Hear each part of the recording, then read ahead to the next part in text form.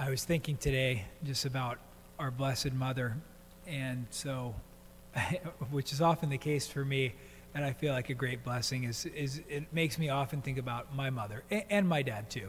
He doesn't go without being thought of as well.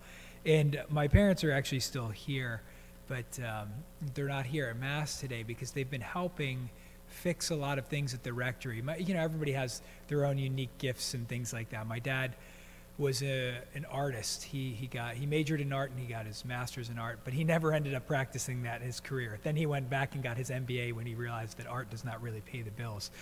And so, but as a result, he's a very handy person, and so is my mom. She has the eye and all these different things. And so there was a lot of things at the rectory that, as you guys know, with old houses, there are many, many things that sometimes need to be repaired and maintained. And so, as I was just thinking about this, with Jesus talking about the disciples, in the end, Jesus always tells us, he says, the two commandments, these two commandments, all of the 10 can be filled in these two. Love God above all things and love your neighbor as yourself. So in the end, love, or we say charity, sometimes I think we don't always define that too. Like charity, we mean synonymously with love, an outpouring to others. And so charity is always the law of God. So it's going to supersede the nitpickiness that happened with the scribes and the Pharisees. And so one of the things I had thought about seeing my parents just do all this work is just that it's an act of charity.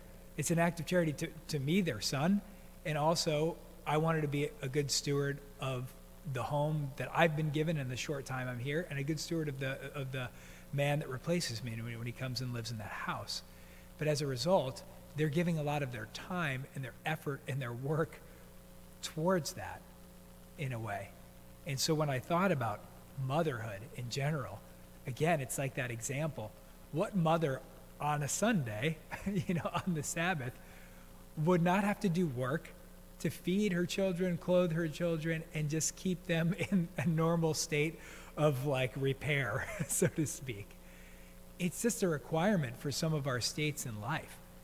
And so that charity, that love for the family or that love for children and the love for others, it's always going to supersede the nitpickiness of the servile work, as long as that work is done for others. If we're using the work to maybe just to get ahead or something like that, then perhaps it might start to fall into sinfulness. But if one is doing it out of a gift or an act of love, that's kind of exactly what Jesus is sort of describing in the situation. If we saw one of our brothers and sisters in need on the Sabbath, just like the story of the Good Samaritan, will we walk by that person and not help them because it was a Sunday? It's craziness, and Jesus knew it was craziness, and he was pointing that out to the people of the day. And one of the things I had a conversation with somebody recently about, one of the most important things I think that we need to realize is there's a real struggle for a lot of people with the idea of the God of the Old Testament and the God of the New Testament. And again, just to say, they're not two different, different gods. It's the same God. And we believe, as in all Christians that really are Christians and believe in the right doctrines, is the doctrine of immutability, God's unchangeableness. God does not change. What changed throughout salvation history was us, was people. And that's one of the things that if you recall the discussion with the scribes and the Pharisees and Jesus, and they say, Moses allowed us a bill of divorce. What do you say? And he say, Moses allowed you to get divorced because of your hardness of heart. And so throughout the ages, the people, almost like children, it's an example of children. Often the people of Israel are like that. When they were young, they had to be disciplined in a certain way because they were not ready to handle almost like the maturity or the idea of charity or love, the things that supersede. So they were given a lot of rules to follow because of their hardness of heart and because of their immaturity. It's not God who changes. It was the people who ended up growing. And so eventually he comes to an era to where, through our Blessed Mother, he comes down to this earth. And now he's like, now I think these people are just barely ready enough to accept the law of love, the law of charity. And so he's able to say, it's time for you to move forward. That's not him changing. It's us being ready to, again, St. Paul talks about these imagery, to eat solid food, to go from milk to solid food. It's us getting older and maturing as the human race. And so that's something that's super important for us to realize, is that we continue to grow, or we need to continue to grow closer to God. And we've been reminded in the last few Sundays that Jesus really says, in that moment where Peter is an obstacle to him, where he's saying, Lord, you certainly can't be crucified.